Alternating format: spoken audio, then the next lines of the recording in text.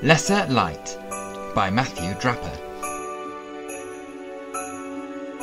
Chapter 14.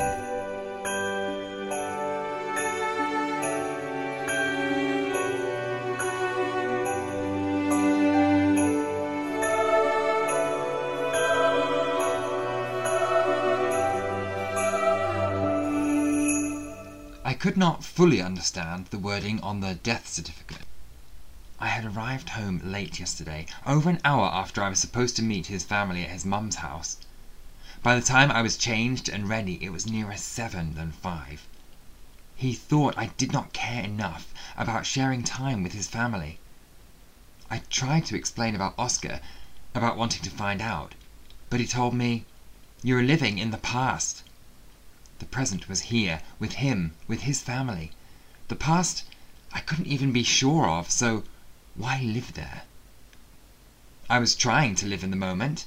I was attempting to pull myself forward into this place, with this family and this house. But something seemed to stretch me backwards, like elastic was attached to my shoulders and knees, dragging me into history, even as I scrabbled to hold on to the present. Rocco did not understand time in this way. He thought about his needs and wants for today. Yesterday's problems evaporated faster than the morning mist. Hungry? He would make a sandwich and not dwell on it any further. Sleepy? Go to bed. Horny? Well, not like me. I ruminated on every decision, scared I might make the wrong one, worried something I said or did or didn't do might haunt me forever. Again.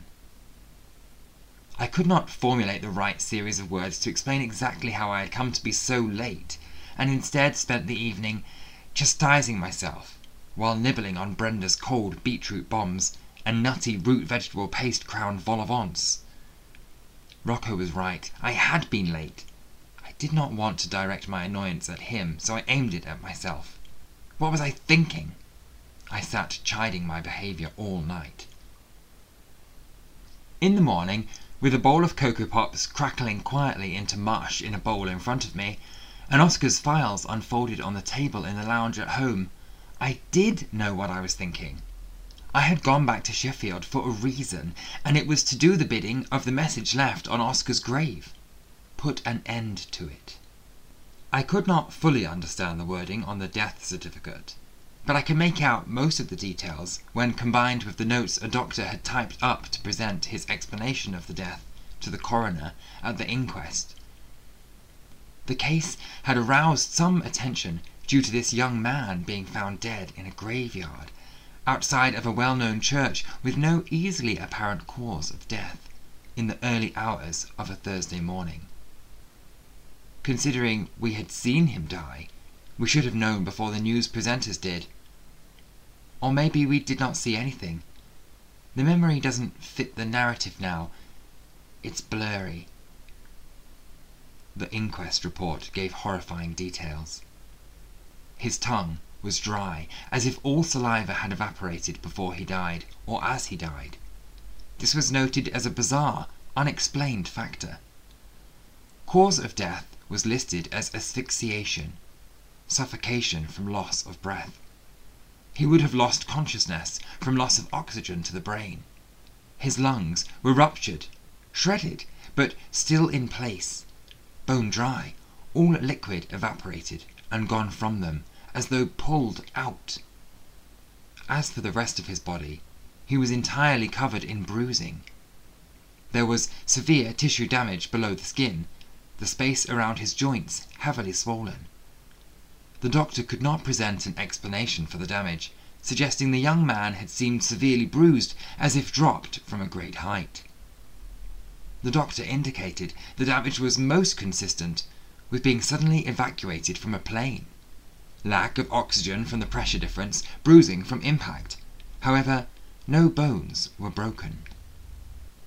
There was swelling around joints and below the skin, but no breakages from a heavy impact.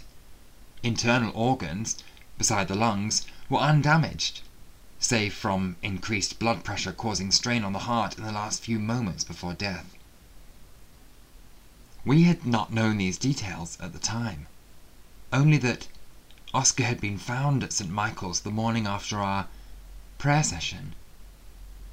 While the police were interviewing Morgan, Lizzie had hurriedly copied all of our files. Before the end of the day, I had told everyone I was leaving town.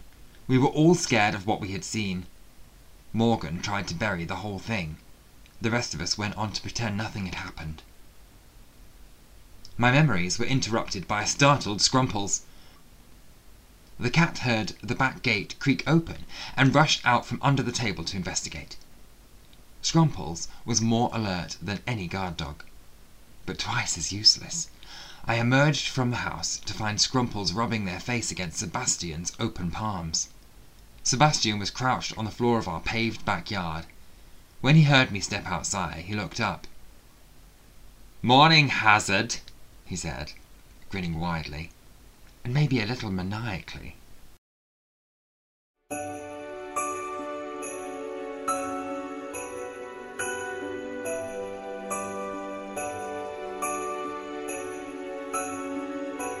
Lesser Light is an online event.